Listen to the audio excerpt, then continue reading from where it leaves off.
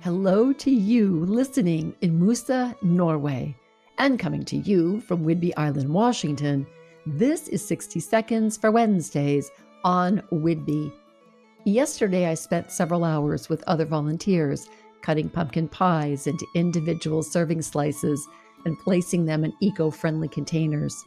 Many other hands had peeled potatoes, roasted and carved turkeys, spooned up cranberry relish, bagged rolls in butter, packaged napkins, utensils, and even coffee. On Thanksgiving morning, I'll drive over to our local elementary school, getting in line to receive bags of complete turkey dinners to be delivered around South Whidbey. Each year, the mobile turkey unit exceeds the number of dinners it prepared and delivered the year before. Hundreds and hundreds. We are celebrating our 23rd year since this nonprofit community event was founded by Tom Arhantis, who had a special place in his heart for people in need.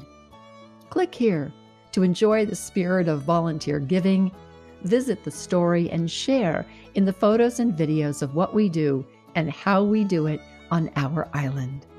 Wishing you and yours a thankful giving season.